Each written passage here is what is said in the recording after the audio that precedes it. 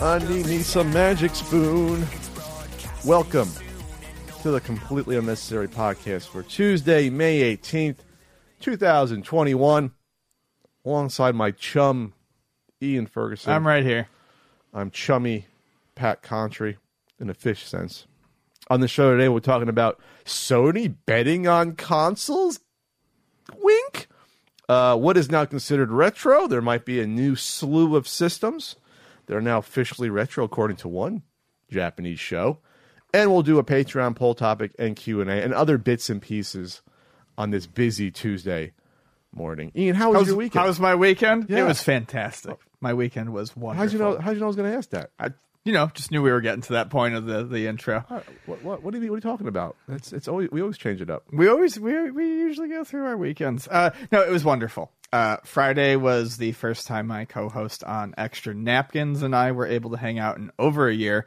We recorded 2 episodes, ate at 3 restaurants, went to the butcher shop, the flea market, and a bunch of other stuff. What flea market did you go to? We went to Kobe's on a Friday. It was miserable. You went to a flea market without me, Ian? Yeah, we did. It was awful. What was there? Friday's always nothing. bad. There was nothing there. Friday's always bad. I told John there wasn't going to be anything there, and then on top of that, we didn't get there until like 11:30. Oh, then you're done. Yeah, you got to be there by 8 at latest. From what I hear, the Friday when I used to try to go to some Fridays, people were because I remember one time I found a Saturday. It looked like a 6 garage days. sale that spilled over into a couple of adjacent houses, but that was about it. From what I hear, Friday is like the pillage day for the other sellers at not just that flea market for the Saturday and Sunday, but also other flea markets and also people that sell like in Tijuana. They come on the Friday for some reason and they like get their goodies for the rest of the weekend. You got to get there super fucking early. I'm like before 7, it sounds like. But I've gone on Fridays. I think I found one of the last Fridays I went to was probably 5-6 years ago. I found a Saturn and like 5 games there. I was like shocked to find that. But in general, Friday's horrible. Yes. Yeah, it was bad. You decided just to go, though.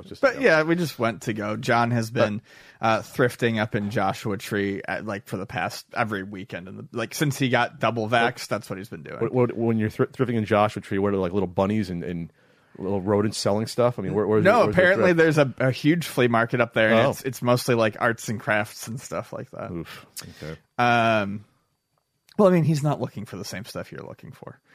Don't judge me. What else did we do? Oh, I went to the zoo for the first time in over a year. More importantly, on Monday. Supporting the best zoo, arguably in the world, but definitely in the U.S., North America. It was fantastic. Yesterday, the weather was overcast. It was cool out. It sprinkled just lightly for most of the day. Almost all the animals were active. I got to see the Tasmanian devils. What time did you go? We got there admittedly later than we wanted to. I didn't get there. We got there at 12:30. Yeah, usually you won't get there in the morning when they're waking up and Yeah, no, that's the thing. Usually I try to get there by 10 or 11 because that's also when they do some of the feedings, especially for the Tasmanian devils. But almost everything was super active. It was great. I forgot just how much I love that place. And then we went and got ramen afterwards. It's I wish I lived within walking distance of that place. I'd go 4 times a week. Oh yeah, just say hi to the critters. Sam the fishing cat. Yep. Sam, I don't know if you're female or male. It works either way. It does. Sam's a good name that way. Sam's a good name. Sam's a quality name. Going back to Who's the Boss. So what about you, sir? I watched a Netflix series. We talked about these crime. This is going to turn into a crime podcast soon enough if there's no retro gaming topics. Son of Sam Netflix series called Sons of Sam was I think it was new because I hadn't seen. I check Netflix for crime documentaries every 2 weeks. There's usually a new one on there. We've talked about before the Richard Ramirez one and a couple other ones. The weird woman that killed herself on top of the hotel, the Cecily Hotel in L.A. I always ran in L.A. So this is about the Son of Sam. Those who don't know, the Son of Sam killer, one of those famous serial killers from 76 to 77 in New York City, would go up to usually couples in cars that were probably making out or just parked randomly at night and just shoot them with a .44 caliber handgun and terrorize the city for a year. They had no idea what was happening, and you couldn't stop it. Anyway, and they eventually caught the guy through good old-fashioned police work and a good break. And just, not really a break, it was good old-fashioned police work. They caught him because of a parking ticket and putting 2 and 2 together. Yeah. Which is kind of like happened with Ramirez, kind of something like that. Anyway, so So this is more about the author of this book. What the hell was the book called? By Maury Terry, did a famous book in '87, basically trying to link Berkowitz, the killer, to a cult up in Yonkers where Berkowitz was from. Right. And being like, this could have been the work of cult members, multiple members in the cult that actually did this, and doing pretty good work to sort of piece these things together and trying to interview not just Berkowitz, but trying to track down people that literally lived right next to Berkowitz, that there was like some clues in some of the letters that were sent to police. So it's like, this wasn't nothing. There was potentially something there, but then it delved into how obsessed this guy got and how like eventually ruined his life. Right. So like he had something, but then couldn't let it go. Even when it was like two of the people that were potentially in the cult, like died, like one committed suicide in like fucking North Dakota. One got in a car accident in New York the year later. They're trying to link it to what the hell was his name? Manson and his cult, and like, so there was like these specious like links here and there. And then he was on talk shows. I think I remember seeing him on talk shows back in the day. He was on like Geraldo and other talk shows. And then like, it was interesting more until like what happens when you get overly obsessed with something like that. But when you look at the evidence in the Berkowitz case, and the fact that like one of the most infamous things or weird things about it was that like all the sketches of the killers were really different. Right. And not just like, well, people look at things the same way. It's like 4 or 5 of the sketches are entirely different looking people with hairstyle. And so like, and a couple of them kind of match up to these two brothers that lived near Berkowitz. So it's like, this could have been something. And maybe the NYPD didn't pursue this as much as they could have. Right.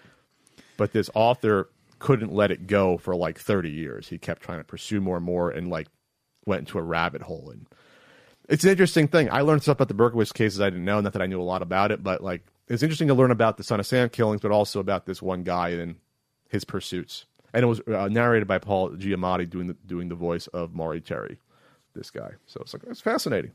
4 parts, perfect for 4 parts. That seems like a good 4-parter. 4 parts, that's it. Maybe I will watch that. And it ventures out, and it branches out into these other killings that they try to link, and it's interesting. It's interesting. I'll be getting more into this true crime stuff, more and more. I'm fascinated by this stuff. And then I've been dealing with appliance issues. There's one thing that on the CU podcast you know about is electronics and appliance issues, whether it's TVs, printers, or refrigerators, or furnaces, or heating and air conditioning. I run the gamut. So the latest thing on my 8-year-old LG fridge ago, we thought the compressor went last year. It was actually a little $10 relay that told the compressor to turn on and off. Then the pump went to send water into the system. That was like $200 of parts and labor, whatever. That's not bad. Now the ice maker went. I just spent $200 on parts and labor to replace the ice maker. In my head, I'm like, maybe it's not the ice maker. Maybe this fridge just hates me. So I replaced the guy, and the guy was nice, but like after I saw him put the ice maker in, I'm like, I could have done that. But okay, here's $70, $80. Like, I could have done that for peace of mind that I wanted someone to do it. But it didn't work still. Just look up YouTube videos, man. I know, Ian, but I don't want to fuck it up. My whole I get it. I just don't think you would fuck that up. Thanks, Ian, for the vote of confidence. Faith in yourself. Oh, okay. So the ice maker's not working still. At least I thought. It's teasing me now. It's making like a single cube a day of ice. If Ian looked in there, he would see like single cubes of the shape. I had to buy on Amazon the little hexagonal cute little ice cubes. I've been dumping in there, and like, but I looked one day and I'm like, oh, I see. And I dumped it before, so I know these were brand new ice cubes. 2 of those like teardrop shaped.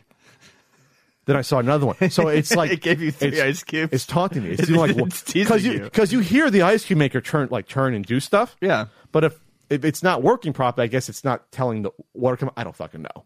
All I know is like now I'm like down to there's literally a motherboard, like a computer board that operates your fridge. Mm-hmm. It installs. It looks like a CPU board to communicate with it. So I'm like, I don't want to go down that route, but if I have to, that's the last thing because there's nothing else to replace. Replace the pump. The compressor's fine. Ice maker. That's all the parts of this thing, of a fridge. That's all you get. That's all you have in a refrigerator, besides this fucking motherboard thing. And people are like, what? Well, Pat, buy a new refrigerator. They're $3,000 for a refrigerator like this. They're not cheap, you know. for this caliber of refrigerator. Fridges are not cheap. You have a Theseus fridge. Yes, Ian, it's turning into that. I replaced the handle. The handle broke. And there was a replacement handle that was in the garage from the prior owners. LG had shitty handle design they've already swapped out. So this is like the old model that they stopped doing, right? Because they probably realized this is all the bad shit we got to replace. It's like getting the last year of a bad car before they discontinue it. But when you buy a house, you get the appliance with it. The washer and dryer have been fantastic, and the fridge has been fucking me.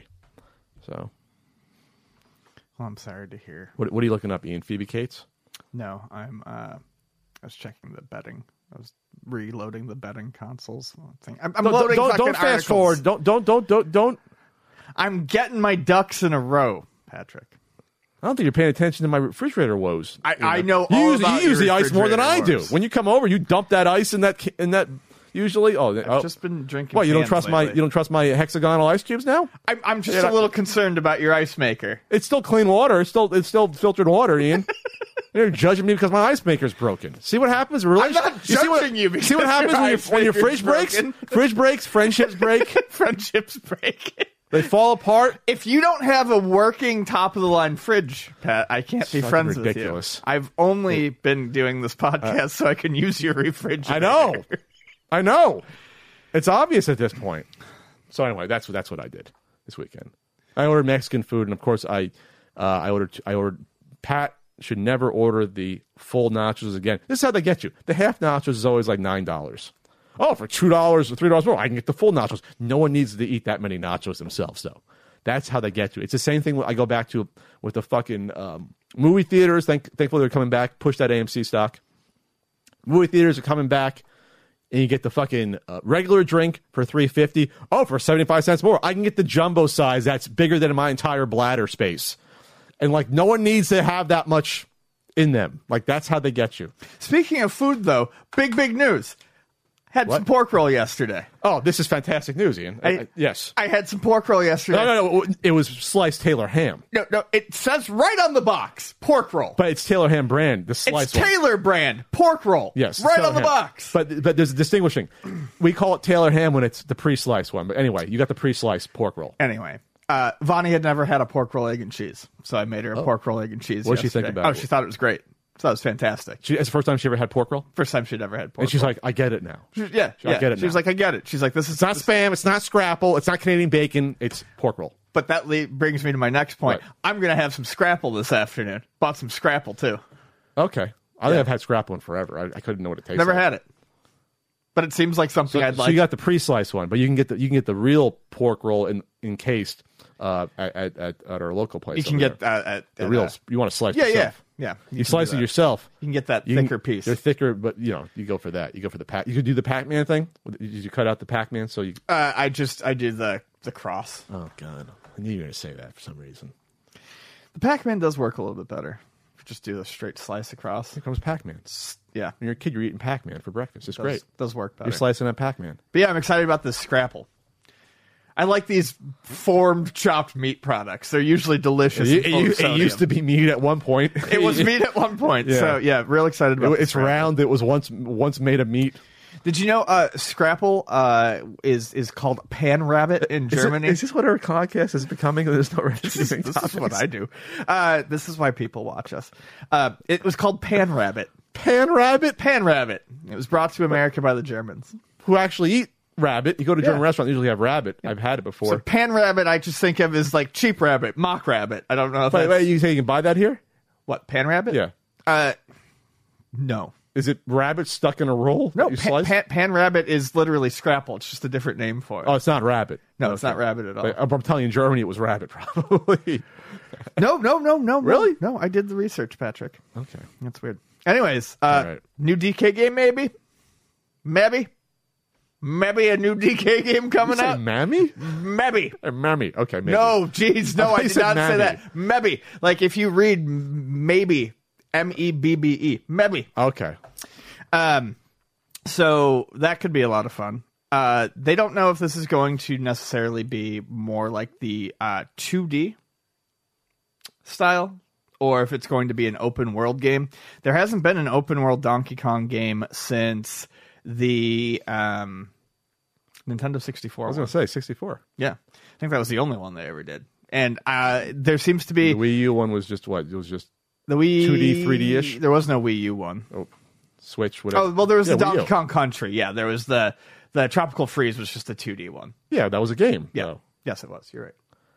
You're right. You don't have that much confidence to begin with modern games. You make me second guess what I do know now, I which know, is I'm very sorry. little. That was bad. First the fridge goes, and now you think my mind's going. Okay, so that was 2.5D or whatever. Okay, so this might be a 2.5D. Could be a Donkey Kong Country. 2.5D. Yes, 2.5D. So there's also some rumor that it could be a mixture of the two games, Like Scrapple and Pork Roll. like Scrapple. Oh my, Mix them together. a Scrapple roll. Breakfast burrito with cut up pork roll in it. That would be so good. Be so good. I would do that. Oh, sorry, go on. You threw me off, man. Yeah, now I'm just imagining that. Yeah. So anyway, we don't know what it's going to look like, but it's a heavy rumor. Yeah. And it's the big rumor is that it's being done by the Mario Odyssey team. Yeah, and that's where when I think about that, I think, well, maybe that's not going to happen just because Donkey Kong, while we all love the old Simeon, isn't nearly as popular as Mario. And would you really throw that team behind a huge game like that with it being Donkey Kong? Yeah, I just don't know that I see the popularity there. I don't know if Donkey Kong himself as a character, or obviously now it's, he's got Diddy Kong and the three other ones, and old Grandpa Kong, who was the original Donkey Kong, I guess. I don't know if that warrants a game like that, me personally, versus just doing a 2.5D one, which is okay, it's fine, it's Donkey Kong. I don't think that there's enough interest in Donkey Kong necessarily for them to put that kind of effort into it. No, Donkey Kong has become like a legacy character that he still shows up, but he ain't leading the way for anything. And I feel like he's perfect for those 2.5D games. Yeah. I mean the Donkey Kong Country style ones, which they have interestingly said the rumor says would be dropped from the branding because Donkey Kong Country has become Donkey Kong outside of some arcade throwback stuff. Oh, there's an update on this article, too. Update. According to the highly respected Donkey Kong fan site, DK Vine chimed in on the report. And they said development of the new Donkey Kong game purportedly began around 2017 or 18 when Nintendo decided to bring Donkey Kong back internally for the first time internally since Donkey Kong Jungle Beat, although Jungle Beat was more of a stopgap than a permanent status quo. I've been led to believe this is a new EPD team that has formed from other teams specifically for the purpose of creating Donkey Kong games. Do we need a new team to be created? Is there enough Donkey Kong games that you can make to have one team dedicated to Donkey Kong? I don't know about that. I don't think so. I don't think Donkey Kong is not Mario. He's not right, and we don't need another Mario because we have Mario. This is a weird example if this is true of Mario. Yeah. You know how we said they don't do F-Zero because they don't want to. Yeah. I mean, Mario's your platformer guy. Maybe Donkey Kong can do these little one-offs every 5 or 6 years, but Mario's your platformer. He's the guy for that. He's your bread and butter. So this is weird, but all right. Well, I'm not saying people don't deserve a Donkey Kong game. I like Donkey Kong Country. No, I do too, but I would keep it to that 2D thing. I don't think it needs to be that much more. It doesn't need to aspire to be much more than that. Okay, what do we know? Huh? What do we know? What do we know? Well, I'll tell you what we do know. We do know that you can get some refurbished Nintendo Switches. So this is interesting because this means that you're well into the middle age of the life of a console when Nintendo officially has a website that has so many returns and problem ones that they fix up to resell. But that's good news though, because that also means that they're now fully available again and you can get them. And you can order them brand new from Nintendo's site, which I had no idea. You can order Switches, so they're available. You can order Animal Crossing Switch. Yeah, the Animal Crossing one is there, which is odd. I never thought we'd see that. And they're not sold out. Like that one's there. The blue and neon red is available, but the gray is sold out. So you can get refurbished full Switches for $260, or Switch Lights for only $170. So that's the average. That's actually the prices we sell them for at Luna Video Games, 2 locations, San Diego. We sell them for those exact same prices. I don't know what kind of warranty they offer here. we offer a 90-day warranty. They would probably do minimal of that, Ian. I don't want you to look at me like that. You have to turn the wheel off. Are you trying to sell me on it? Trying to sell me on a used yellow Switch Lite? I don't know. I'm in a mode. But once you get closer to like 150, because I've thought about getting a Switch Lite for even 200. I'm like, that's not bad for a Switch Lite. If I wanted one just to travel, if it was conventions last year, it's a little bit smaller, it's a little more compact. You don't have to worry about the Joy-Cons snapping off or whatever. I thought about it. At 170, that's close to impulse price. Once you get to that low, it's like, all right, I don't need it, but okay, go for it. It'll be nice it's nice for people to have this option. I can't believe they have this. I really can't believe you can get the Nintendo Switch Animal Crossing one. Is that not available anywhere? It might be. I stopped paying attention to it. I assumed it was never going to be seen again after it released last year.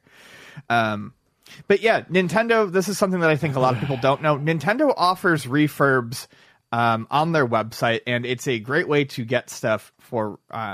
you can buy it on Target right now. Stuff. Okay. So that's restocked. A local store has it. Sometimes for a reasonable price. My buddy John actually got his Wii U this way through the Nintendo refurb shop back when the Wii U was current, and they actually sold it for a really reasonable price. Is that how I got mine? That might have been how I got mine. I might have told you about it, actually. Because it was like $30, $40 less. Yeah, it was a real deal. It was like $250 versus $300, something like that. Or $240, $230. And even though the SNES Classic and the NES Classic haven't been in production for a while, every once in a while they throw refurbs up on this website too. Oh, I didn't know that. They have refurbed NES Classics on there? I send people to this website all the time. What do they charge on those? I think they charge like $10 less than new. It's like $50 for the NES. I think that's what it was, and it doesn't come in its original box, but they repackage it in like a plain box. Like someone bought one, and sent me pictures of what it looked like when you picked it up, and it looked fine. And the thing with a lot of these refurbs are Nintendo. There's not a lot of stuff on these that can actually truly be taken apart and repaired. So a lot of times when these refurbs come back to you, they look brand new, and I honestly think with some stuff, it's people didn't know what they were buying. They didn't understand it. It's a legitimate return, not that there was a problem. Sure. I know John had no issues with his Wii U. You didn't have any issues with yours. Everyone that I know who's gone and gotten something through Nintendo's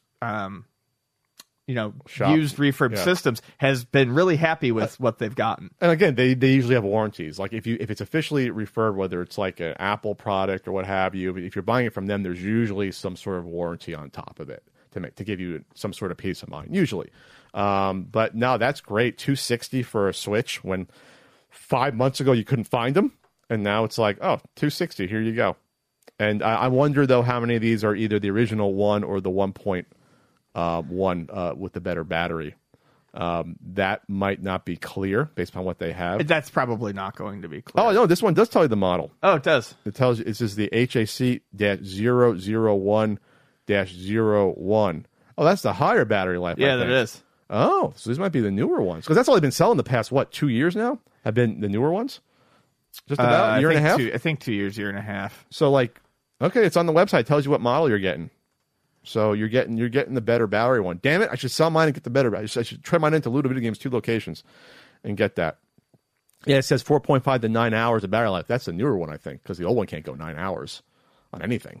I don't believe. I think that's Yeah, no, those definitely. This model includes battery life of approximately 4. That's a newer one. Yeah, the older one doesn't have that second-01. So cool. Well, there you go. We're hawking Nintendo stuff. They're sponsoring this podcast. No, they're not. They're not. But I could use a Switch Lite. I can use a nice Aqua Switch Lite. I could use another delicious bowl of Magic Spoon cereal. Use code CU Podcast to save $5. Magic Spoon, the best thing potentially we've ever. We're not officially endorsing, but we're endorsing Magic Spoon cereal using code CU Podcast. Sorry, I'm also endorsing UltimateNintendo.com, where you can get yummy, colorful books. Super Nintendo is in purplish, and then blue for NES, and there's also colorful enamel CU Podcast pins and RBI baseball stickers in gold. Solid meat. Ian still never got one of the stickers. Never got one. I don't know what I would do with it. I can snip it off for you like a raffle ticket. We can do an arm length. I should sell by the arm length, like the raffle tickets. Remember the raffle tickets? Yeah. Arm length, $20. I don't want that guy. That guy's bigger. You get a couple bigger arm length. Remember the 50-50 splits at high school ice hockey games?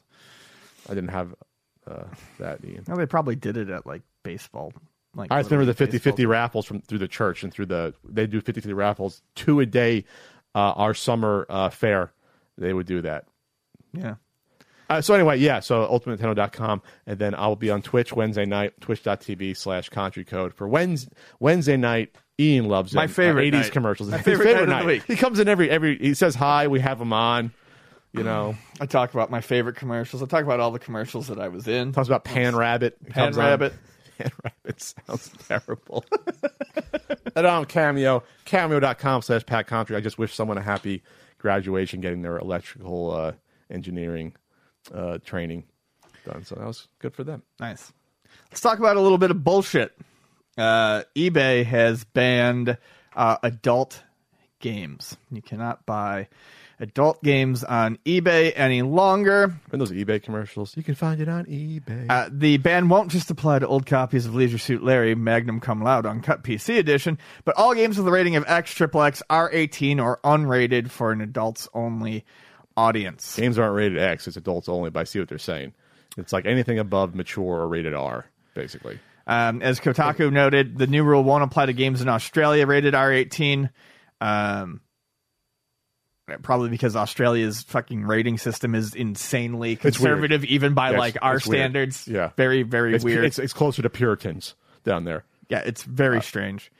But yeah, this is I hate this. I hate how sexuality and sexual things are criminalized in the U.S. and violence is totally fine.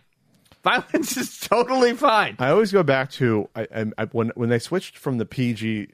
When they got PG-13, for the first, 10 years of PG-13, they really used it very carefully, what PG-13 was. Then it got to a point, by the mid to late 90s, where, PG-13 is now an R-rated movie with no boobs. That's, or no saying the F word. That's basically what it became.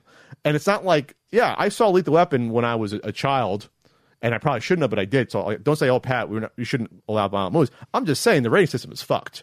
It's fucked. Oh, yeah. For movies, and that, you can't show a boobie or a butt or get rated R. And, you can show, one, but it's even still rare to see a boob in a PG-13 movie. They used to be in PG movies, nudity in the 80s. Then it turned into, I can shoot you in the head in a movie.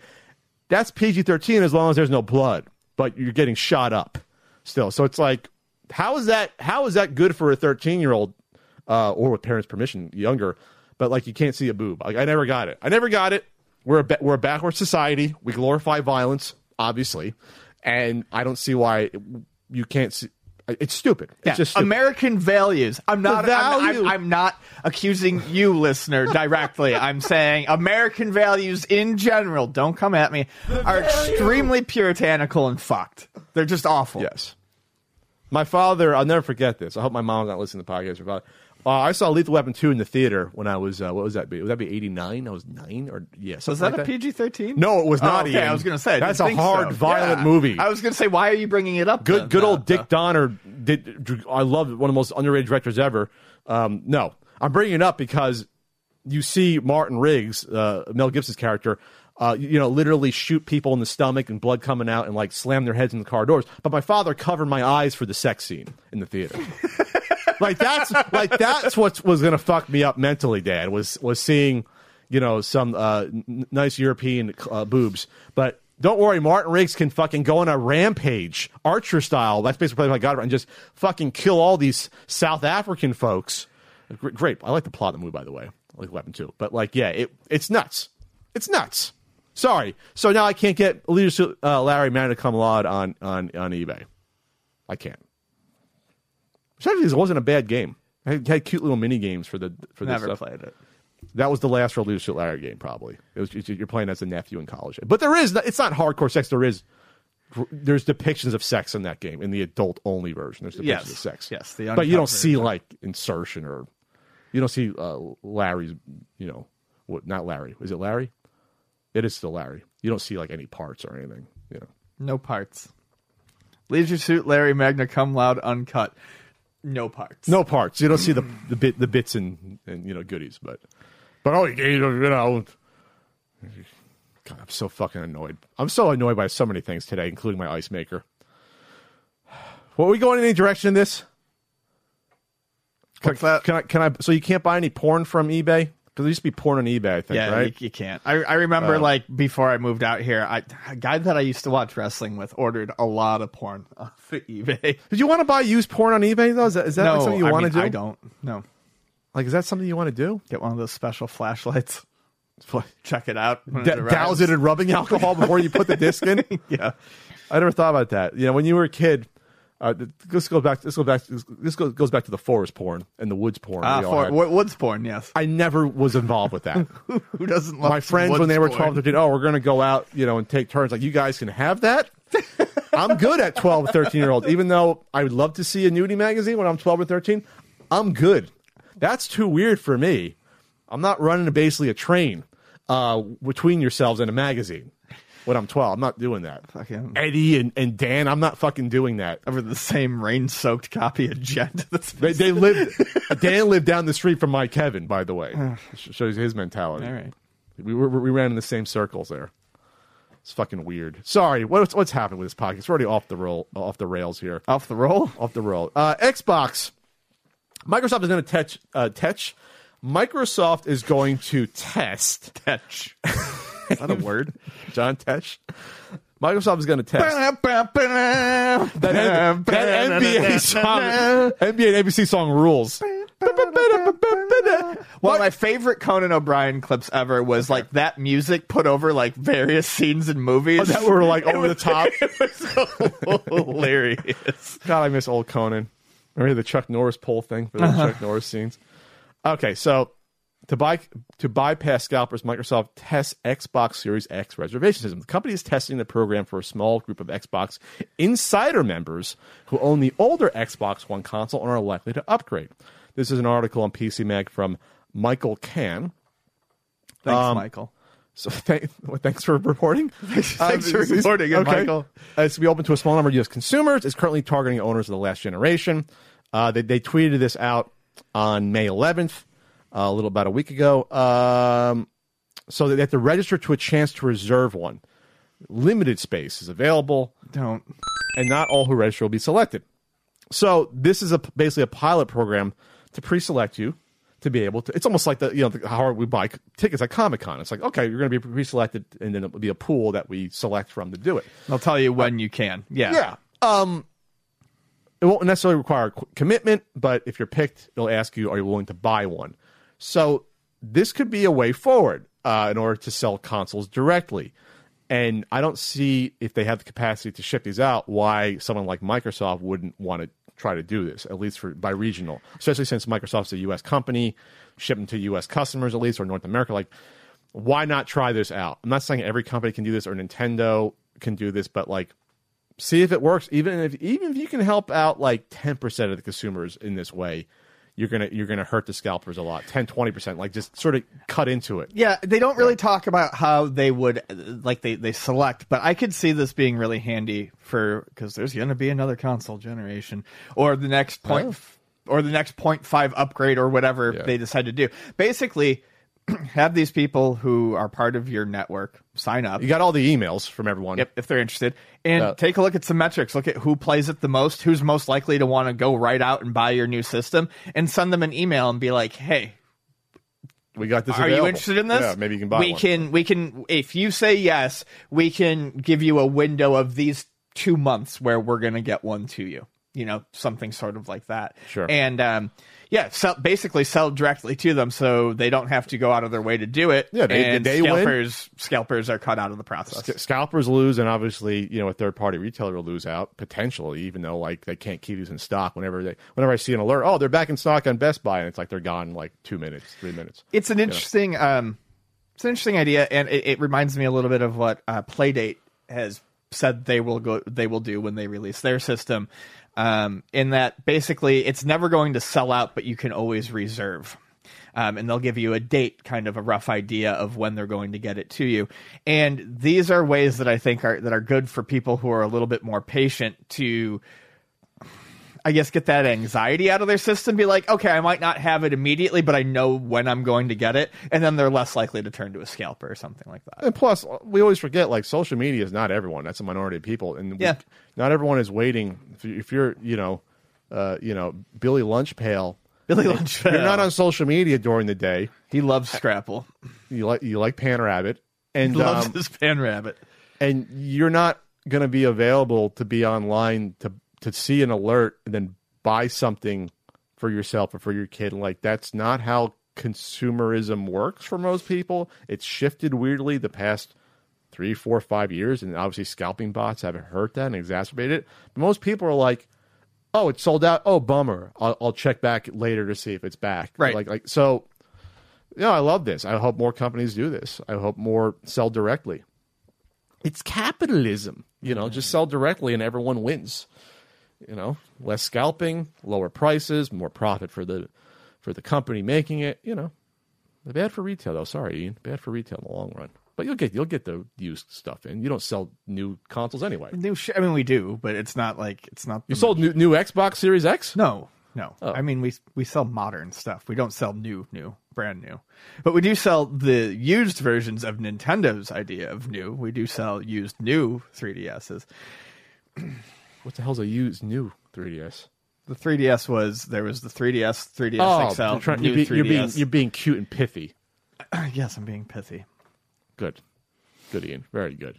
What about Ubisoft switching strategies? Yeah, God, this article. Holy shit, this article is full of all of that speak that I love so much. Corporate speak? So much. I want to put Ian, corporate speak. If I had my druthers, I want to put Ian in a corporate environment for only a month, where you got to wear a suit or at least business casual for a month and work in a cubicle like I did, like I slaved away. I want to see it. I want to see it just to see the awkward interactions you have to force yourself with people that you don't like for that long. You're spending more time with people than your family, basically, that you can't stand. I'd evolved these glands that allowed me to spit venom. You'd be like that guy in X-Men First Class, got the gills. Yeah. So Ubisoft came out and said a bunch of stuff that doesn't make me feel very confident about Ubisoft or being able to enjoy their games. I was just talking last week about how I enjoy The Division. You like the multiplication as well? It's a good one. Anyway. Was it actually a good one? I caught you off guard. I don't know if you're making fun of me or actually laughing for real. I can't tell. Your face is turning red. No, it's good. I like that. Wow, I got him. That's my kind of humor, Patrick. So the company said that they are going to expand their free-to-play offerings. Can I say this quote? Yes. In line with the evolution of our high-quality lineup that is increasingly diverse, we are moving on from our prior comment regarding releasing 3 to 4 premium AAAs per year, said Ubisoft's chief financial officer, Frederick Duguet. So it is indeed no longer a proper indication of our value creation dynamics. Oof. Wow! So this got twisted immediately when this came out. It meant like, oh no, Ubisoft's not making AAA games again. That's not what it means. No. So, but they are expanding to free to play. So they said that they're putting out the 4 AAA games a year is no longer the indicator of something, etc. that they want to see. They're going to expand it and do a lot of free to play as well. They're going to diversify. Yes. So with a lot of their style of games like Division's going to be the first one that they're doing this with. It's called Division Homeland, I believe, and Division Heartland, and it's going. It's a standalone experience. They're building this up like it's going to be a full entry, not a side entry in the series, and it's going to be. I'm just thinking of the Switch calculator app. Sorry. Oh, that's okay. And it's going to be free to play, which incidentally completely eliminates all interest I might have had in it. Obviously, they see a lot of money here, and games like The Division are set up very well for this sort of free-to-play freemium model. Destiny kind of did it. Warframe does it. There's a lot of these shoot 'em up games that have made a lot of money charging microtransactions. This line, though, I just want everyone to know, this line kills me.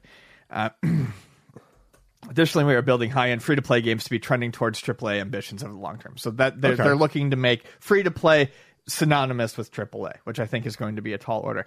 But this is purely a financial communication evolution. And it doesn't change the fact that we continue to expect a high cadence of content delivery, including powerful premium and free-to-play new releases. A high cadence of content delivery. It basically says we're coming out with a lot of crap still. Yes. They're going to come out with a lot of stuff that will probably also include normal AAA experiences. You pay the $60 to $70, you get the game. But they are looking to, I think, in the future, replace that with this free-to-play stuff. Because they realize that, wow, we can sell $60 to everyone, or we can have most people play it for free, but there's going to be like 10% of the idiots that spend $800 per game, and we'll make more money over. Because that's basically how this stuff works. You have the whales you have like 10% of the people that spend 90% of the dollars on these mobile games. That's how it works. Yep. Most people spend very little or nothing, right? And they get most of the experience out. But you have some idiots. Not idiots, spend the money the way you want to, but if you have a problem, end up spending several $100s at least on some of these games. There are plenty of people who can play these games over many years, and I mean, essentially, they end up paying what would equate out to like a monthly subscription fee or something. Oh, sure. That. There are definitely people who play these things responsibly. There's some people who never put anything into them. But some also spend thousands. Yes, they do. Because some of these games are based almost like getting random things like in card packs, where you spend money to hopefully get shit versus paying directly. Which is gambling. It is. And so, yeah, they have a problem. But hey, people have money to spend, and they're going to spend it on shit.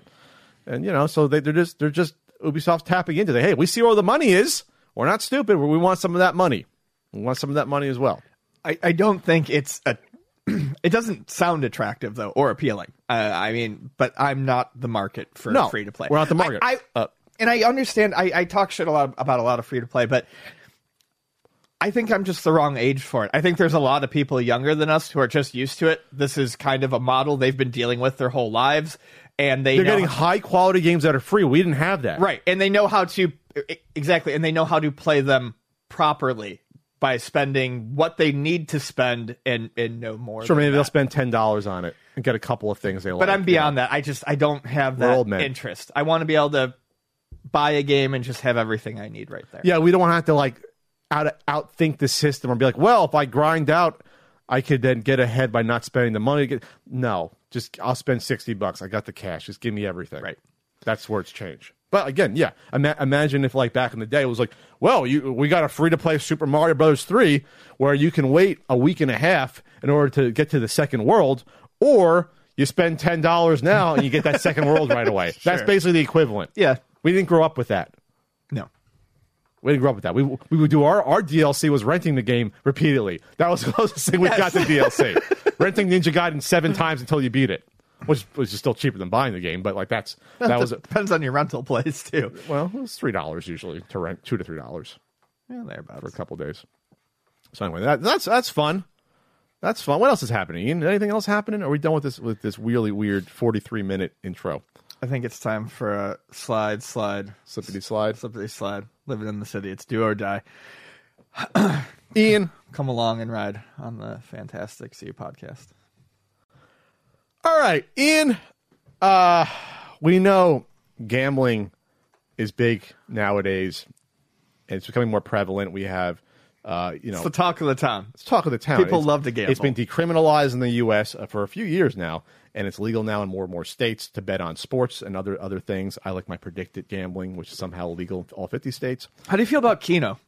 I don't like Keno. You don't like Keno? No, it's like a lottery, basically. I don't like it. Keno's fun when you're drinking. So now, though, with competitive gaming and esports, there's been gambling in this for a long time at this point, since almost the inception, especially overseas.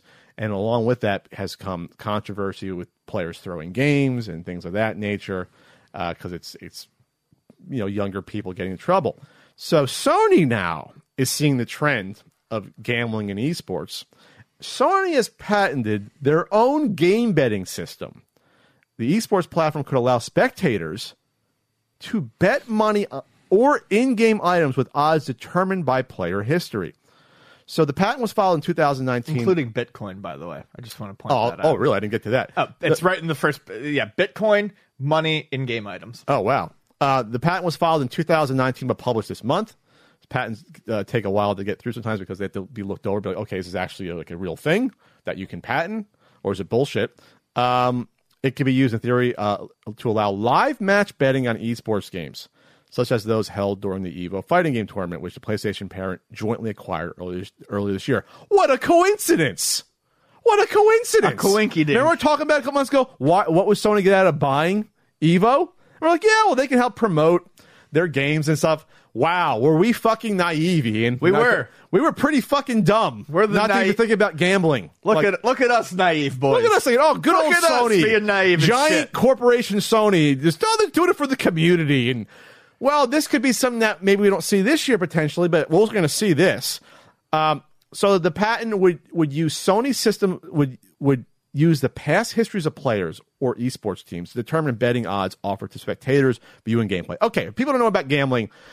When you see odds happen, they're usually set in one of two ways. When it's purely win or lose odds, that's usually established by whoever's taking the bets, but then it changes based upon how much money is going into the winner or loser. It just goes in like that. It's like, okay, all the money's going to here. They adjust the odds in order to get. They want the bookmaker wants to balance out the bets as much as possible. That's in theory what odds are doing. Straight odds, over and under, is something usually those set by professional people saying, okay, this is a point spread that's being set like that usually. So, how do you do that with people playing a fighting game against each other? How do you do that? How do you set odds or lines, basically? How do you do that? There has to be a way for that. Ian, I can bet on watching two people play, Ryu versus Chun-Li. How do I bet and know what's a good bet or not? Well, this would be a system that would help out with that. Well, we know that this player's history, maybe against this opponent or with this character, is this wins and losses, and then it's an algorithm to do that. It's brilliant. It's also extremely sketchy to do this now. Obviously, after you just bought like EVO, obviously, if they put this in, basically, I'm guessing they would put this in if you're on your Sony PlayStation or have an online betting system or an app to do this where it's legal. Guessing it's probably like an app, something like that. But they would talk about this now with sports forever now, like going to a sports game and having an app and being like, oh, I can now bet if this batter is going to strike out.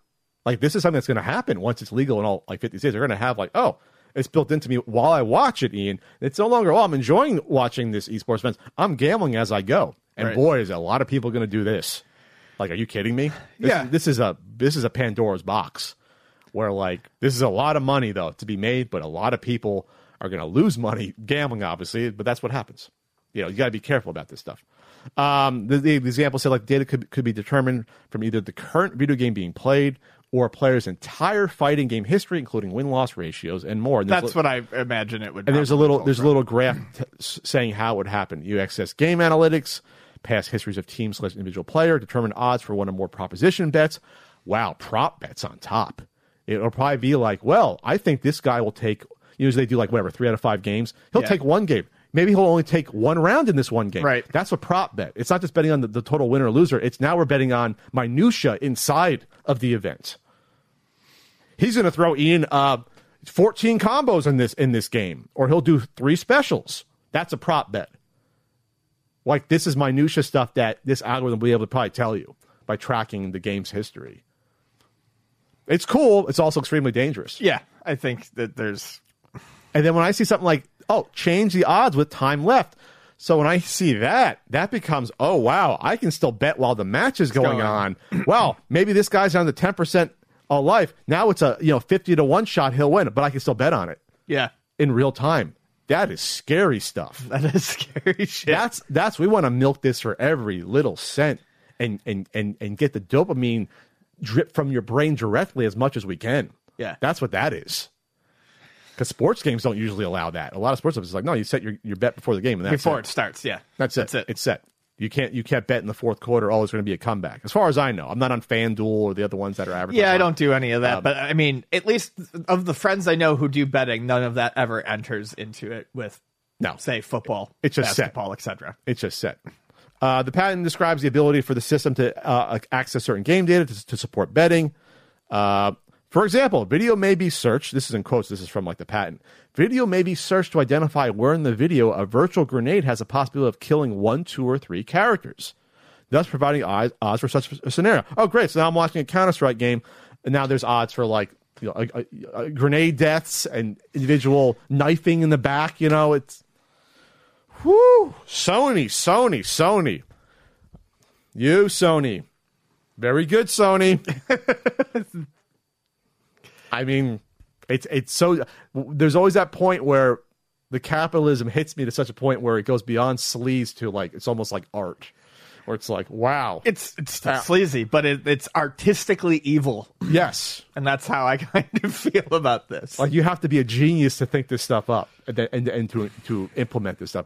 And they've been thinking about this for years. It's gonna look like pop-up video. This is years. You're gonna be watching the shit just with the stats and everything popping up. Yeah. So the patent went into place 2019. This is almost a guaranteed bet. Oh, you lost that one. This one's almost a guaranteed bet. Nope. Wow. And it's timed right after they buy Evo by months. I don't believe in coincidences like this, Ian. I don't. Well, for a company like this, there are no coincidences. This isn't a coincidence. This is not a clear $1 billion clear company. Cause and effect. This is clear A because of B.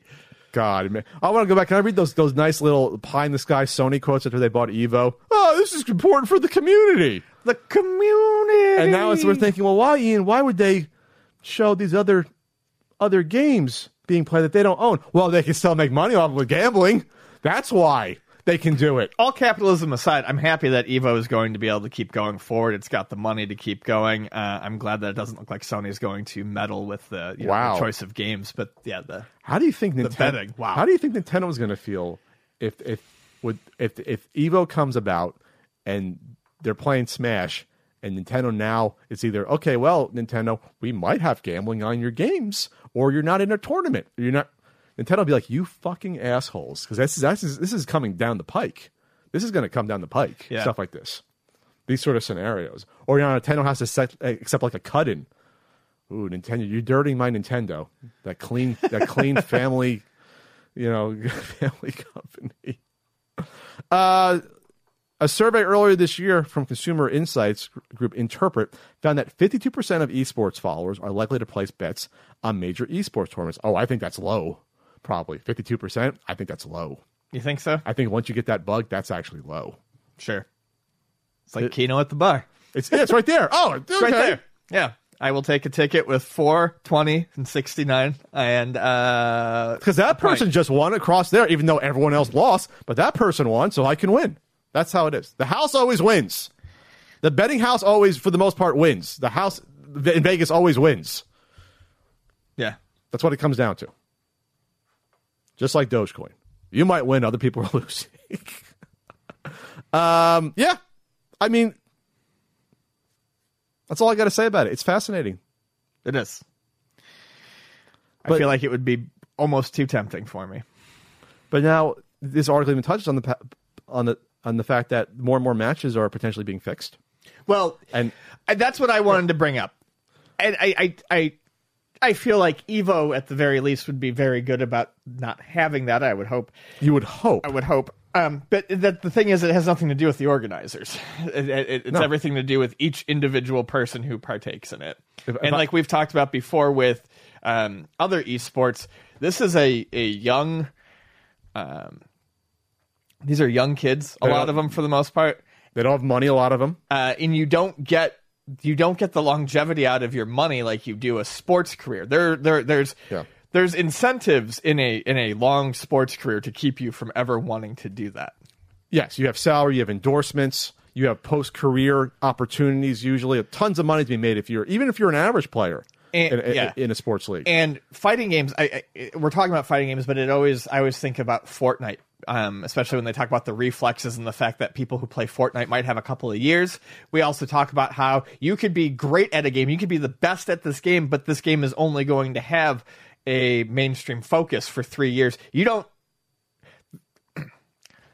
Yeah, I'm not saying I would, and I'd like to think a lot of people don't, but I'm just saying you have a lot more vulnerable people in these sorts of situations. And when you hear about some of these top players, it's like... It's almost like when you hear about tennis. Yeah, you have these smaller tournaments but like most of the big tournaments are like won by like 5 people. Right. Like the top people usually come out on top for the most part because the skill levels, there is like a step above. There are no below average or average people that end up in these tournaments and win it. Like there's no like one-off things like, oh, this person usually stinks, but now they're great. Sports, you get that like 1 in a million thing that happens every once in a while, or like someone who's ranked 50th beats the number 1 person. Sure. But it's extremely rare. But like you can't make a career off of that long term being an esports player. You gotta be the best. You gotta be the best. Yeah. It's not like sports where you have a team that's shit that gets kicked around and those guys still make millions of dollars. That doesn't happen here. So again, Pandora's box, because now it's even more apparent. Well, wow, how come this player didn't play up to their standards? Or maybe they even quote unquote point shaved, and now maybe they usually would have won Ian 3 straight games out of 5. Maybe they throw one of those games knowing they're still going to win, because that happens a lot in sports too. It's called point shaving. Yep. It's like, well, instead of winning by 10 points, we're going to win by 7. Yeah. Because now a lot of people made a lot of money. I'm technically still winning. So like, this is really, really, I can't tell you how bad this is for something that already for a, whatever you want to call it, a sport, for a hobby that already has people like me and others pointing out, wow, this might not be legit a lot of times, because we're seeing more and more cases of this happening where people are getting potentially prosecuted or getting in trouble for throwing games. So when you also talk about odds being changed as games go on and prop bets, you can't. Yeah, you could. Fighting games could have point shaving. You could have, well, I'm going to still win, but I'm going to win with this move, or I'm going to win with this sort of attack, or I'll wait for my health to go down to this amount. Right. Like the integrity gets thrown out the window. Or instead of sweeping it, I'm going to take it and I'm going to lose this round. Yeah. Yeah, say it's like, oh, I'm up 2 games and none. I can give up a round, and that's a prop bet now. Now, a lot of people made a ton of money thinking, oh, this player never was going to win a round. Wow, he won a round. All these people made this money. It was 10-1 odds or whatever. That can happen. It will happen. It will. I want to clarify that I'm not trying to say that I think esports players, or certainly not saying this about like FGC, like tournament fighters. I don't think that they're morally loose people who are going to do this. I'm just saying it will eventually happen. It's a breeding ground for this sort of thing. If it happened with college players, if it happens with professionals here and there who make money, it can happen like easily. Yeah, I'm just saying it will happen. It's already happened in esports. So like, why wouldn't it happen more? We're not talking about something that's going to happen in the future. I don't know of it happening with fighting games, but we've already seen it with esports in general. Yeah, it just makes it. You say it's a breeding ground. It may become worse, and I think it will become worse. It's a petri dish of possibilities, but no pan rabbit. No pan rabbit. All right, moving on, Ian. Gonna have some pan rabbit.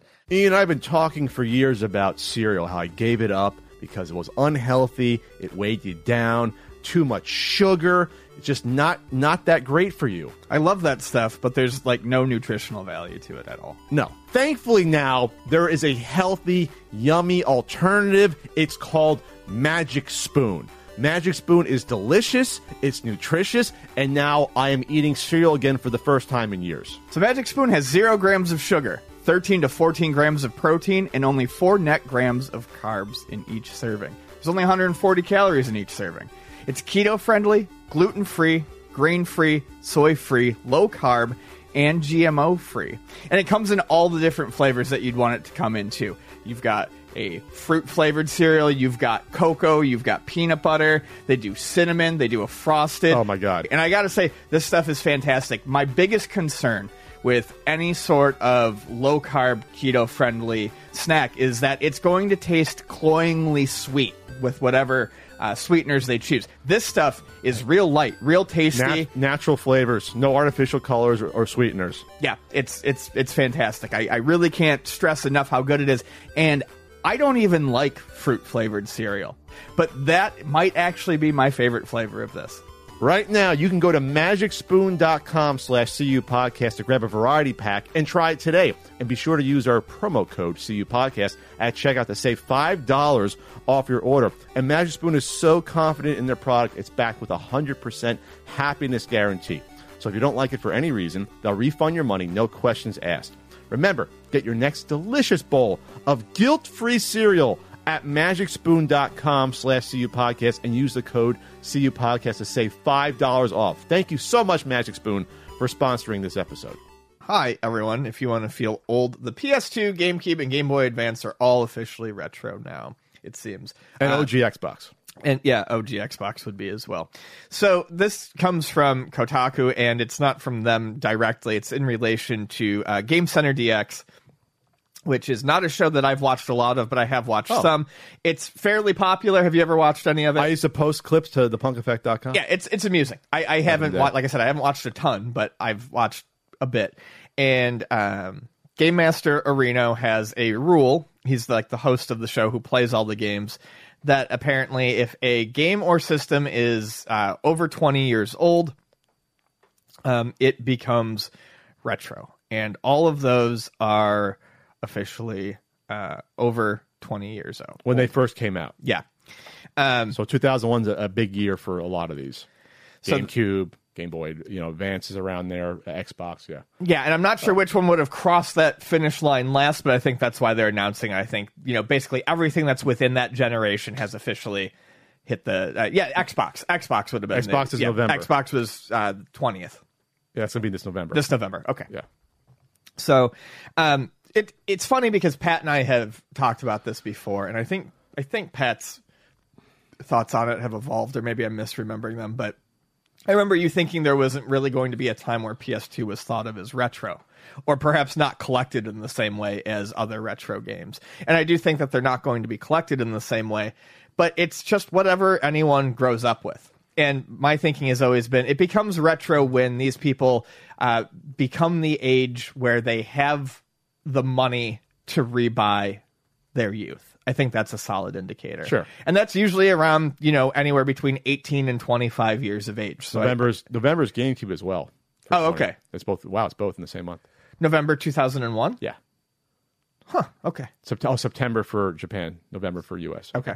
GameCube was a system I bought at launch. Crazy. I forgot. I always forget that. So... yeah, I don't know. The idea of retro just becomes more and more all-encompassing. And I think at some point we will need to, specify a little bit more clearly about what generations we're talking about when we say retro games. For a long time, people thought of it to mean 2D sprite-based graphics, stuff like the NES, the Atari, the Super Nintendo. But it's quickly encompassing not just 3D games, but 3D games that actually started to look decent. I mean, when you talk about the 64 and the PlayStation 1, nothing, those games were not exactly the pinnacle of 3D. They were still feeling it out, figuring out how to make things look reasonable with limited resources.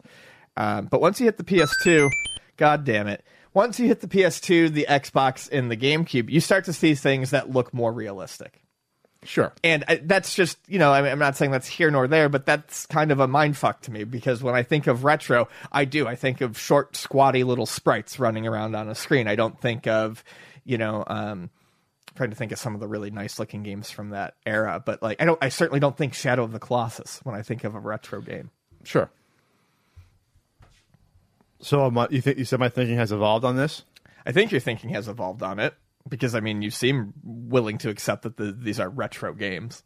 Have I? I don't know. Ian? I don't know. I mean, you could argue against it. They're retro. They're retro to those specific people, maybe, or Areno, the happy-go-lucky host who puts himself through hell to play these games.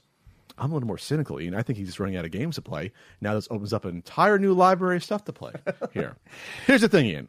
We talked about properly calling these, vintage gaming versus retro. We decided it's really vintage gaming when you're playing something older. Yes. That's what it really is, because retro can mean retro look. So now we're getting into just time-based. We're just basing this on time. So you're going to tell me that based upon this schedule of, it came out 20 years ago, that in 2040, the PS5 is going to be considered retro versus what it looks like 20 years from now. You're telling me just based upon that alone. And when I think about something based upon just about how it potentially looks at the time, I get uncomfortable, because at some point it bleeds into it so much that you can't differentiate. You have to differentiate by some other qualifier, at least to me. I don't think you can just use time alone. It has to be either an aesthetic or a technology base. That's how I myself look at it. Who the hell's calling me? Frank's calling me. I put him on the air, but it's probably illegal. I'm so sorry, everyone. I have to tell him that he's on the phone. There's a two-way calling thing in California. But anyway, so I like to go back to technology. That's how I define it. I define it by tech. I like the cutoff to be the arcade scene in Dreamcast. That's how I like it. But I can see that's how I like it. But I can see the argument for some of these. I can see the argument maybe for PS2 because the jump up from PS1 to PS2 was significant. Decent jump up. Probably larger for PS2 to PS3. Game Boy Advance. That's a little bit tougher for me, but I could kind of see it. But I almost would like to. I almost would see it more as 20 years after the console ends, or the console ends versus the beginning of it. Because some of these consoles have 10-year lifespans. Sure. PS2 only ended 10 years ago, technically, like 2010, 2011. The last game came out. That to me is not enough time for it to be considered retro to me.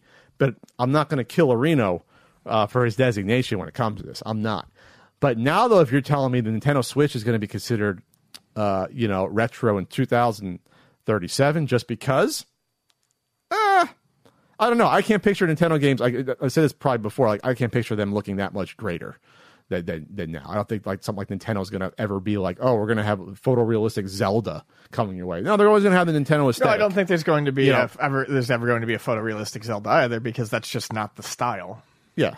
So I think at some point design plays into this, and that was, and this is a whole different topic, but that was always my major problem with a lot of AAA games, and the big releases on like the PlayStation 4, the Xbox One. There was such a rush for photorealism that design was just fucking flushed down the toilet for so many of these games. Sure, it looks very realistic, but does it look good? Sure. I'm gonna lean on aesthetic and tech as how I define retro. That's the way I'm gonna do it. I mean, you say, "Hey, Pat, you're being cheap." Okay, I'm being cheap. That's how I like to define it when it comes to it. I just don't picture some of this being retro, but I can see the argument. FIFA 14 was actually the last PS2 game in North America. That was 2013. I'm guessing so. Yeah. But by that point, they probably did a handful of titles a year, though. But yeah. No, but yeah, I'm just saying, technically, the last one was Pro Evolution Soccer 2014 in Europe, FIFA 14 in North America. Wow. I had a 13-year run, the PS2. That's amazing. Because that was 2000. It's insane. Right? Yeah, 2000 in Japan. My God. Yeah, that's not retro. Sorry. I mean, to me, it's not. Give it another 10 years or so. I don't know. I just I don't see it.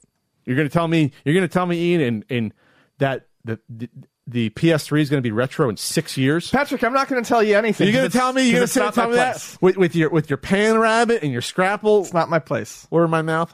But no, I get it. But at some point, I think the retro. This is hilarious. I just have to point this out. I because we were talking about this, I pulled up an article. The last 10 games to come out on the PS2. Okay, this would be funny. It's all soccer. Pro Evolution Soccer 2012. Shin Kohime Muso, so there's an anime fighting game. Major League Baseball 2K12, Pro Evolution Soccer 2013, FIFA 13, Street Cricket Champions 2. Street cricket? Like street tennis? Street cricket. Oh, I want street cricket. Dawn 2, The King is Back. Final Fantasy 11, some sort of expansion. FIFA 14 Legacy Edition, Pro Evolution Soccer 2014. That was the baseball game looks pretty damn good. November 8th, 2013 was when Pro Evolution Soccer 2014 came out. That was officially the November 2013? November 8th, 2013. So 8 years. Nah, that sounds retro to me. It makes sense to keep putting those games out, though, because you're thinking about, wow, we sold like 100 million of these things. Over 100, was it 120, 30 million? What the fuck did they sell? 150? They're all over the world. Most of the world like soccer.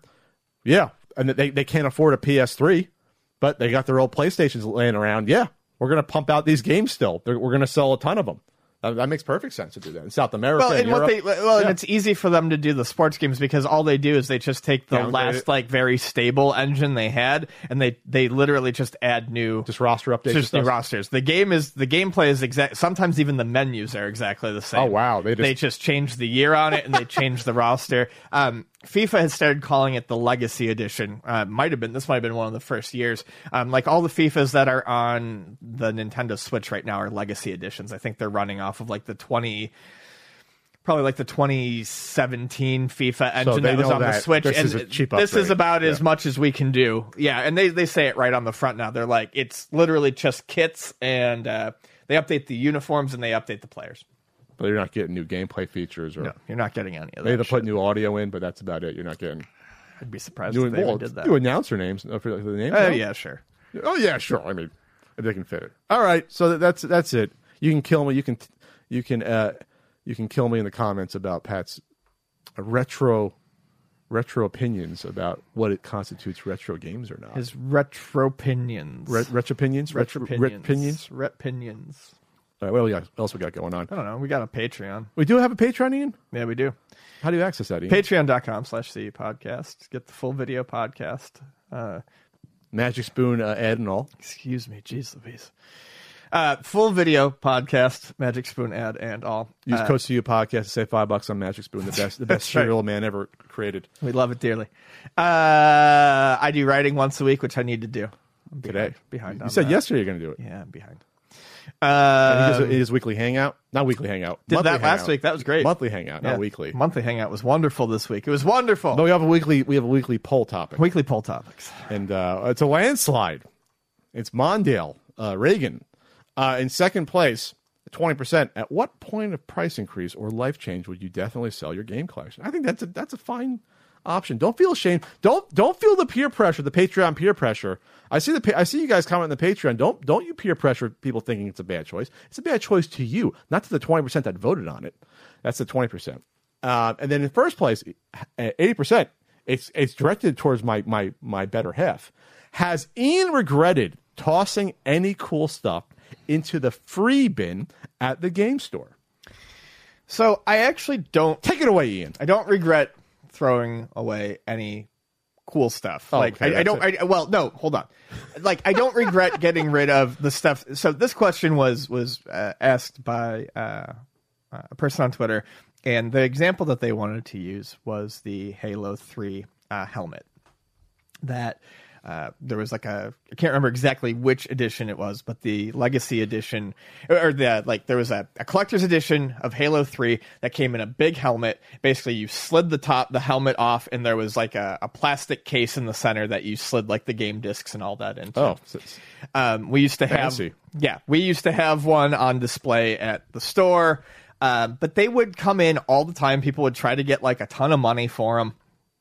Or they would want a ton of money for them. They thought that it was something, very neat and popular. But they were everywhere for a while. And we put tons of these into the free bin. So these would be traded in? Yeah, they'd be traded in. They get rid of the game. Generally, they would come in with bigger trade-ins. Like bigger trade-ins, the people who trade in like a big amount all at once are generally the people who are getting out of collecting. And they usually tend to have been very intense about their collecting. That's where we usually see all of these like special editions come in. Everything's a special edition. Yeah, the people think they need to get like the big Red Dead Redemption chest with the cards and stuff. And the thing with this stuff is it's always brought in and it's never opened or used. It's not like anyone ever enjoyed any of this shit. They just want to spend $100 on the special edition or $120, but they're not. They're just using the $60 game. Right, but they feel like they need the special edition with all this tchotchke and shit. That's and how they get you. They never open it or do anything with it. The card packs are always sealed. I don't like the playing card packs. They're always sealed. I feel like people buy these like they're going to flip them later for money, and then they try like 3 places to get rid of it at, and everyone laughs at them and says, no, we don't want this. Have you experienced that? Like when they actually said, I deserve more money because it's a collector's edition? I've had people try to sell them for more money, yes. Were they worth money at the time they tried to? No, they weren't. They're never worth anything. Because they sell 1 billion of them. Because they're not limited. Mass-produced. They're not limited. They're produced to fill whatever that pre-order is. Sure. Because it's something you can pre-order. It's not like a limited run thing where they're like, we made 5,000 of this collector's edition, get it. Sure. No, this is, you can pre-order the special collector's edition right next to the sort of collector's edition right next to the normal edition. Yeah, there's always 3 editions. And those always 3. And those pre-orders are up for months. It's not like they just stop making them. So they always produce them for the amount of people who want them. And these are popular games that they do these. These are games that sell millions of copies. You're not going to buy these sorts of collector's editions generally, and then years later find someone who absolutely needs it. It was sold for you, to you. You were the target market, no one else.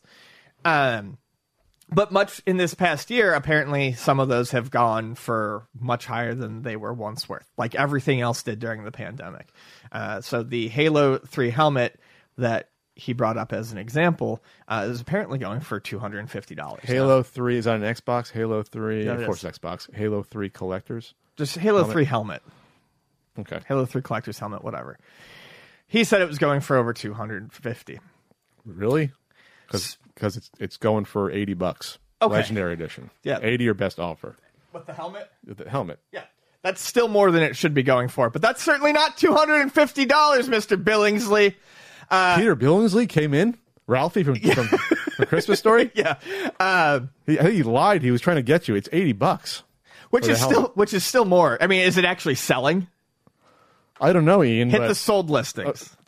Yeah. Yes, sir. I'm okay. $55, $75, $75. Now, here's one that has everything with it for $79. Okay, maybe sealed. $280 sealed for the set, the black box set. Yeah, that's totally different. But it's $100. That's it's totally it's a $100 item, Ian. Sorry. So even if this is worth more now, even if what does it cost when it came out? Probably over $100. I'm just saying it was worth less for a long time. Not worthless. One word. Worth space less. It was worth less money. But it was also worthless at one point. It was actually worthless. It was worth 0. The helmet was worth nothing. You couldn't do anything with the helmet. You couldn't even wear it. We would put them in the bin and they'd sit there for a while. So what I'm getting at is, even if this was going for $250, even if, I don't know, look up the Call of Duty remote control car. Look up the Call of Duty Night Vision. The one I have in my trunk, the Call of Duty car I took from your free bin? Yes. It's the only things I took from the free bin ever was the remote control Call of Duty 2 car. Call of Duty remote car. Nice. $15. Nice. So even if $40, okay. even if this stuff was worth more, that was a Black Ops car. Excuse me, the remote control with the spy camera. No, I would not feel bad about it. We know when we put stuff into the free bin that everything has a potential value to someone somewhere. A cost. When we get strategy guides in. A lot of the times when we get strategy guides, we put them in the free bin. We will pull out the obvious ones that go for Pokemon. You'll pull out. We'll pull out the Pokemon ones. Nintendo first party ones that are worth money. Right. We pull that stuff out, but we put a lot of stuff in there, including RPGs, Fallout guides, stuff that people are always like, "Oh, well, I've had people ask similar questions. Oh, I saw that guide that you were giving away for free was worth like $40 online. Why do you guys put it in there?" At some point, it's a calculated analysis. Cost. We don't care. The amount of effort and time we would have to put into listing and dealing with online sales is just something that the owner doesn't want to deal with. He hates selling on eBay. It's time. It's the time that puts into it. Plus, you're out 15% of what you make anyway, and plus back and forth shipping, returns. It's just a pain in the ass. Right. So why not just put people that can fraudulently say they didn't get something? Yeah. So put it in the bin, spread a little goodwill, and if someone's really trying to make money off of the stuff we're giving away for free, fine. You don't care. We don't care. I didn't sell the Call of Duty car, by the way. I just didn't. I never used it. So I feel better. People will bring in PC games and they'll leave them, and we'll throw entire PC games into that box. Some of them probably worth $30, $40, $50. I've given away complete copies of X-Wing before. You gave it away. Yeah. Then at some point, it's just you gave away copies of Xbox, the collector CD, or the one in the box. X-Wing. No, it was PC? just the CD. I'm sorry. You get any box PC games? Not tell me, Ian. We're going to throw down. Oh, I gave away a copy of Phantasmagoria last week. What the fuck? In the box? Yes, the box was absolutely destroyed. Oh. But it was in the box. You doesn't tell me anything out there, people. Because it's work. Because I'm working. He doesn't love me. I provide a magic spoon. He doesn't love me. Anyways, I've spun this enough. Long story short, no, I don't. if we ever gave away something that turned out to truly be worth hundreds and hundreds of dollars, I might be sad. But even going back to this Halo helmet, if it was worth $250 now, I gave away those helmets 10 years ago. There's no reason to lug around 10 helmets so I can make $2,000. I'm not questioning the business of Luna Video Games 2 locations. What if you had a free bin and a cheap bin? What if you just had stickers saying, "Oh, this is"? We already have a cheap bin. But put the Halo helmet $5. Someone will just buy it for $5 just to buy it. No, they wouldn't buy it for $5. They might, but we don't care. Okay, I do a cheap bin. I do like an under $5 bin and a free bin. And obviously, you have stickers on it, so you don't take the stickers off. That's what I would do. That's how Pat would run his shop. Cheapy bin, and put a little cheap on him from Super Mario Brothers. That's how I do it. Move on, Patrick. I was going to say, I think this is a good lesson though. How things end up in landfills. All this collector's edition, all this plastic shit that like might be good in theory. I talked about how like I go to the swap meet and like you see like, oh, there's the cool Joker statue that came with Arkham Asylum or one of the Arkham games, right? Oh, it looks gorgeous. Oh, they try to get you to buy it. Oh, we only want $25-$30 for that. Yeah, now I'm the idiot. If it's so cool, why don't you keep it and put it somewhere?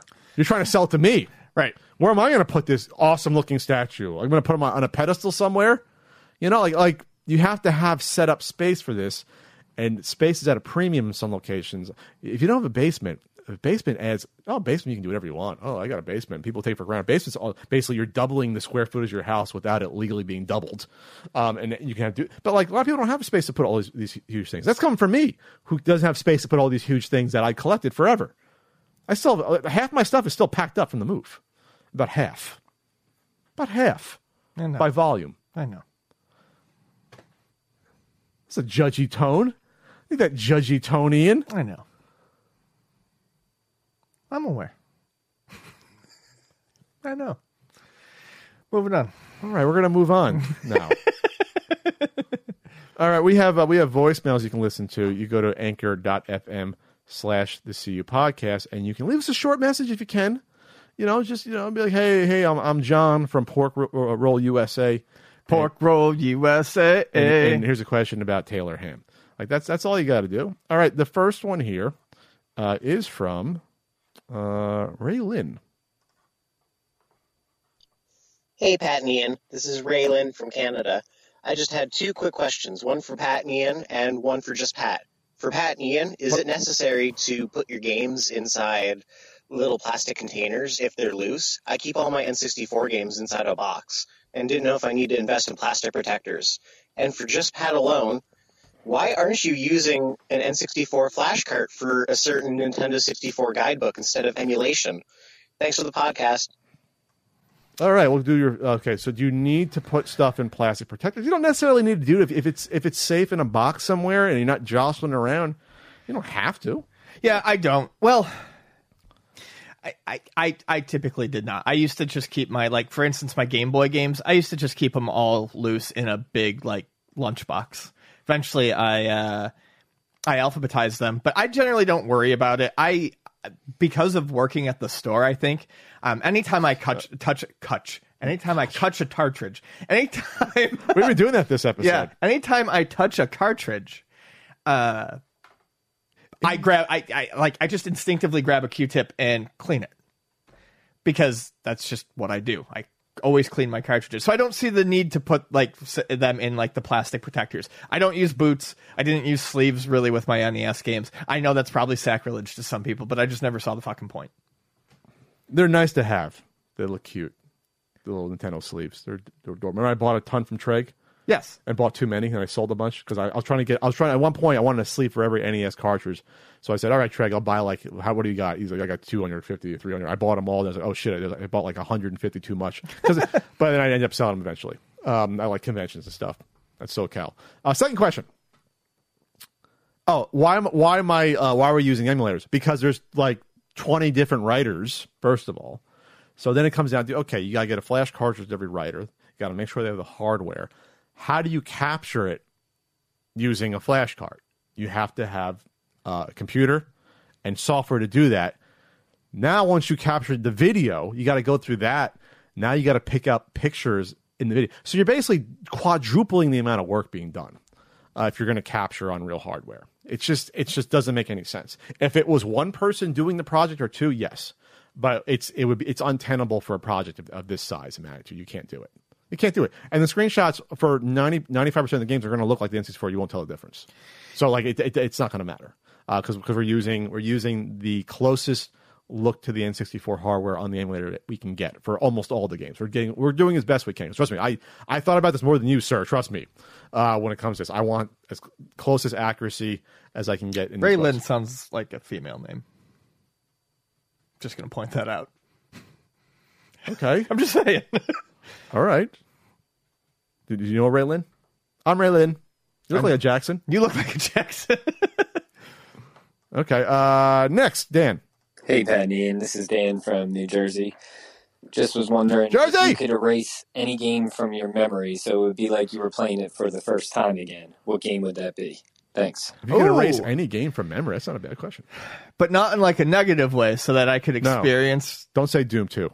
No, I'm not. Killer 7. Absolutely Killer 7. Oh. That's easy. I would love to experience Killer 7 for the first time. This is an interesting question because it's not just like what's a good game, what like sort of like altered your reality when you first saw it. That's why I sort of interpret it. Like what game actually sort of like made me look at games a little bit differently. Up the pork grill, Dan, by the way, in Jersey. What was a game that I first saw like really threw me for a loop? Probably had to be something when you were younger where you're like, wow, I didn't expect to see that. You're right. At the time. It might even be something like the first time I saw Operation Wolf. Something that like was radically different. Really? Where it's like, oh, seeing someone with an Uzi looking gun like shooting, like that's like I think I didn't see that before. That's like totally different from something else. Then again, there was a shooting gallery. Rest in peace, the Seaside Park old shooting gallery game where you shot with the light gun. Maybe that's not the right one. Maybe it's like the first time I saw like a racing game, like a sit down racing game. I'm trying to remember, like that would have like blew my mind. Like Spy Hunter. Like, the reason I love Spy Hunter so much is that they had the sit down Spy Hunter at Spaceport. They had the sit down one, and that blew my mind. Like, wow, you're sitting down in something. It's all around you, and you got a pedal and a brake and buttons and stuff. And I don't know, maybe I'm being stupid, but that probably is something I like to erase from my memory and go back to and experience again. I was like 4 years old or 5, but yeah. It's interesting to put it that way. I also immediately thought of like, just like the story-based games that I really liked as an adult. To experience the stories again. To experience the stories again. That's a good question. I would love to know what my reaction was. And how do you experience... I guess it's a what if question. You don't need to worry about the particulars. Something like Star Wars Arcade. I knew you were going to say that. Something like Star Wars Arcade. I knew you were going to say that for some reason because that's like a good one. That's like a. It's. Yeah. I mean, because I remember playing it with my dad when I was younger. We'd go to the arcade and it was the sit down one, and he taught me how to play. I remember being like 4 or 5 years old. It's one of my earliest memories, but I don't remember like my initial reaction. Sure, to it. But I'm sure it would be like, oh my god! I'm assuming it was probably a holy shit. Yeah. That would be really cool. That's a great question, Dan. As time goes on, that's like my favorite piece of Star Wars anything. Just give me the arcade game. It's pure. Yes. It's pure and simple. It gets a job across. Yeah, it really gets the point across. Absolutely. And that Return of the Jedi game stinks in the arcade. Hey, Pat and Ian. It's Leo from Los Angeles. Big fan of the show. Hey, Leo. I just wanted to know, has there ever been a game that you've always wanted to play but don't because of a language barrier? Say, a game that was only released in Japan? All right, thanks a lot. Half of the Mahjong games probably for Ian. No, I can get through those without a language barrier, without knowing. Some Japanese. of the N64 have like stories to them. We're discovering. Mm-hmm. A lot of them do. Like it would be nice to understand that, but no. One game I've always wanted to play that I've never been able to because of the language barrier would be Sega Gaga, which was a RPG. On the Dreamcast that never made it over here. That was basically about running Sega. It was basically about running an alternate Sega, and you ran a game company and you fought monsters and stuff like that. That sounds amazing. It always sounded really fun. I've heard you fought monsters. What do you have, like a mech? I think it was like monsters and stuff, but like it was a very weird out there game. And by Sega? By Sega. It was by Sega. It was an official game. It's all one word, Sega Gaga. And I think I've heard from people who have played it that it's not actually all that great. But I was always. It is all one. 2001 role playing game. Yeah, and it brings in like all sorts of characters that were popular at the time.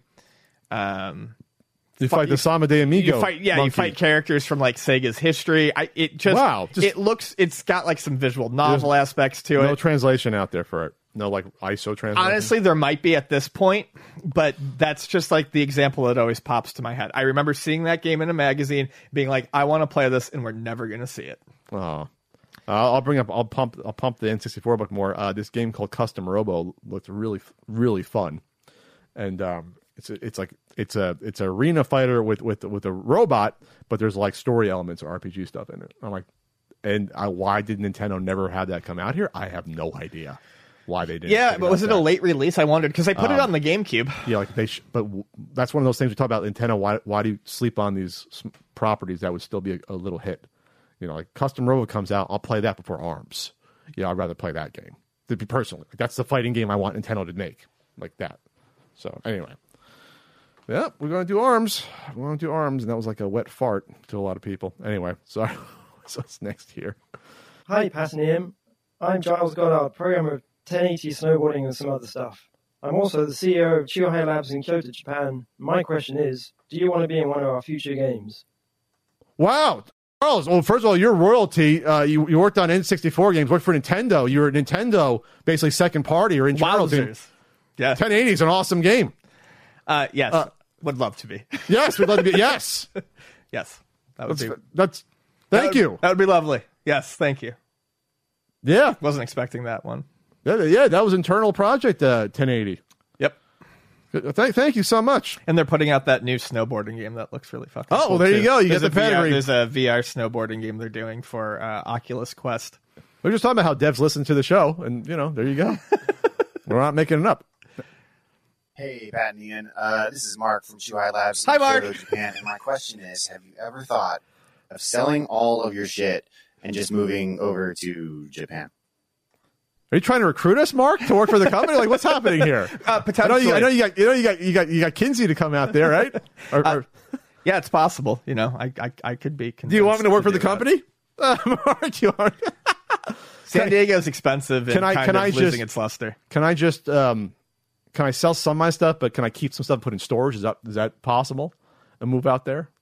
I'm not sure that it was an all or nothing. Okay, I just want to make sure. But I was going to visit Japan last year. I swear to God, I was going to before the pandemic. Oh, Bonnie and I were too. I was. We're doing it very soon.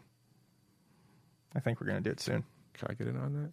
Can I come aboard? I don't know. Maybe we'll see if we can pack you in our suitcase.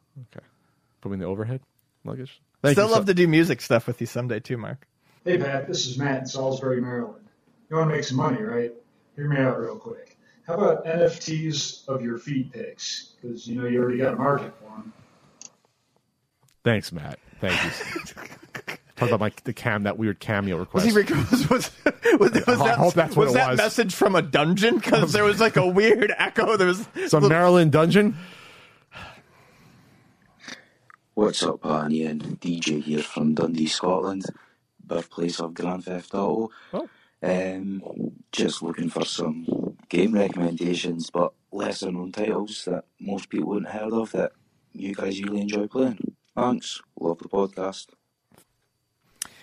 You're Scottish, Ian. You can answer this. I would recommend a game called Cul-de-Cept that I have not played in a long time. Cul-de-Cept? Cul-de-Cept. That I have not played in a long time. Cul-de-Cept. Cul-de-Cept. Culdecp. Yes.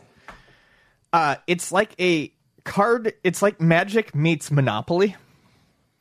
And it's a game that I've definitely wanted to play more of. I played the 360 version. There's a 3DS version and a PS2 version. But it's a really neat idea. What other completely weird out there games? I can't find this game. Try Ribbit King. Ribbit King is also very fun if you can find that for cheap. Is it called Deceit? DECEIT? No, called Decept.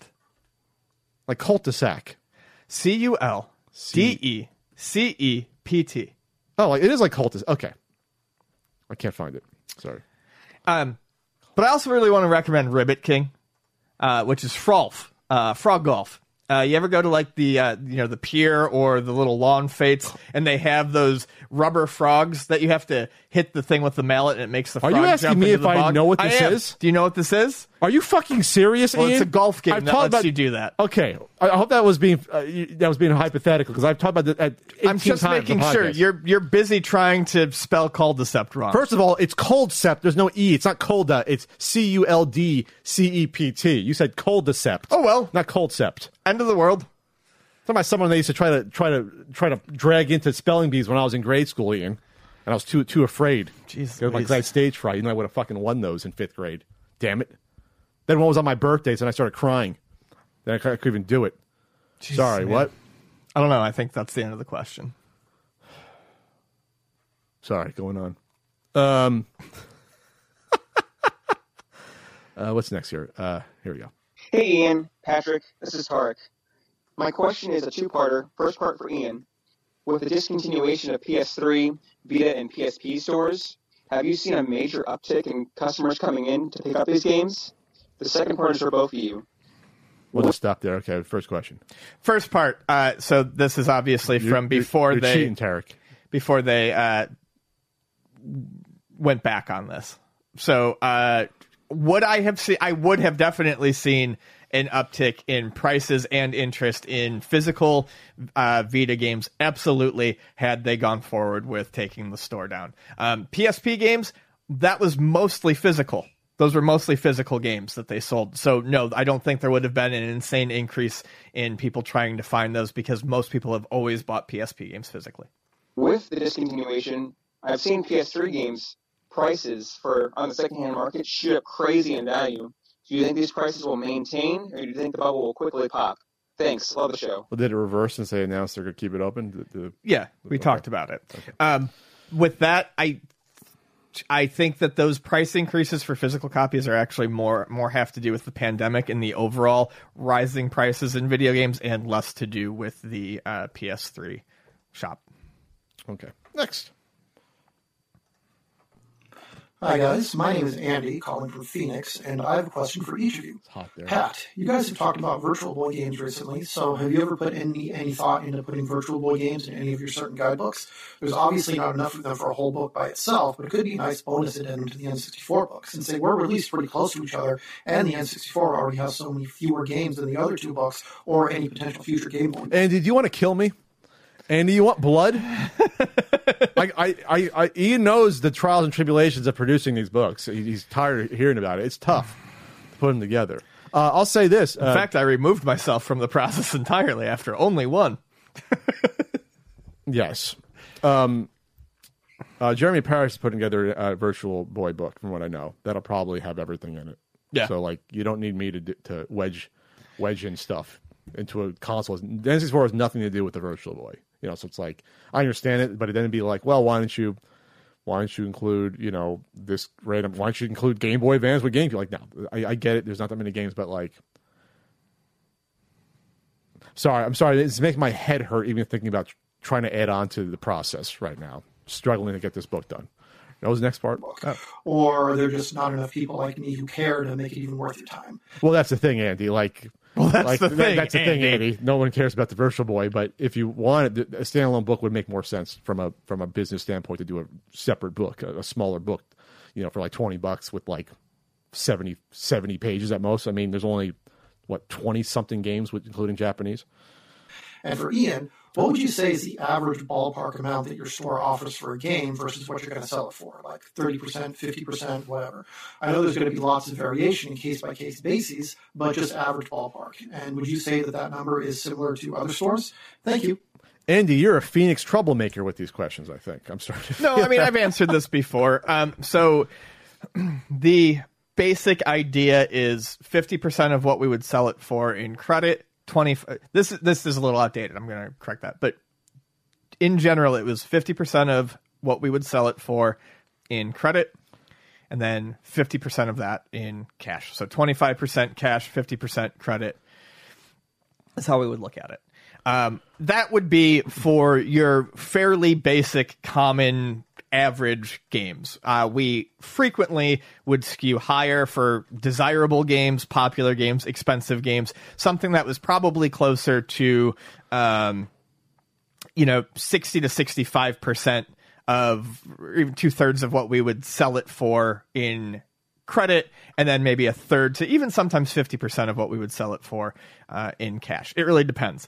With the troubles that we've been having getting games into the store, we've been treating much more games like we would have treated the rarer type games. We're paying a lot more for stuff right now. Do a few more here. That's a bong. Hey, Pat. Hey, Ian. My question to you guys is, what are your guys' thoughts on Jim Ryan reversing the shutdown on the PlayStation 3 store and PlayStation Vita store and PSP store? Honestly, I hope that he unleashes backwards compatibility of PlayStation 1 and 2 on the PS5. That would make me get the PS5. But anyways, have a good one, guys. Well, I don't think you're going to see that happen with the PS1, PS2 stuff. But I don't so again, this is old. It's great that was reversed. It's literally just kicking the can down the hallway. It's going to be a problem again at some point as long as this guy's in charge. And I hate to say it, I don't think we'll ever see that sort of backwards compatibility on a Sony system. I just don't, until someone else is in charge. It's not what they care about. All right, that's it for this. I think that's good enough. That's good. Yeah, that was a solid 15 minutes. It was. That's what we get out of that. And we'll cut it off for next week there. What an exciting time we had today. Mostly breakfast meats oriented, I guess. That's right. You looking for a lift already? Yeah. I feel like never know. I feel like weird. Frank never calls me like that early, so it's almost like it's either stupid or something serious, unfortunately. So I got to listen to that when we stop the podcast here. Because it's so rare for him to text me or call me that early. This is a fine podcast, and I feel good. It was good. It was great. I got an announcement about a series. I'll probably announce that next week that will be coming back in some fashion. Something's happening. It'll be the summer of something, basically. So yeah, that'll be next week. All right. Oh, the little thingamajobber came out of my little blowhole on my thingamajobber came out of your blowhole. If you lose this on the water bottle, you can't drink out of it. That's my bong. Well, all right. We'll see you later, everyone. Bye, everyone.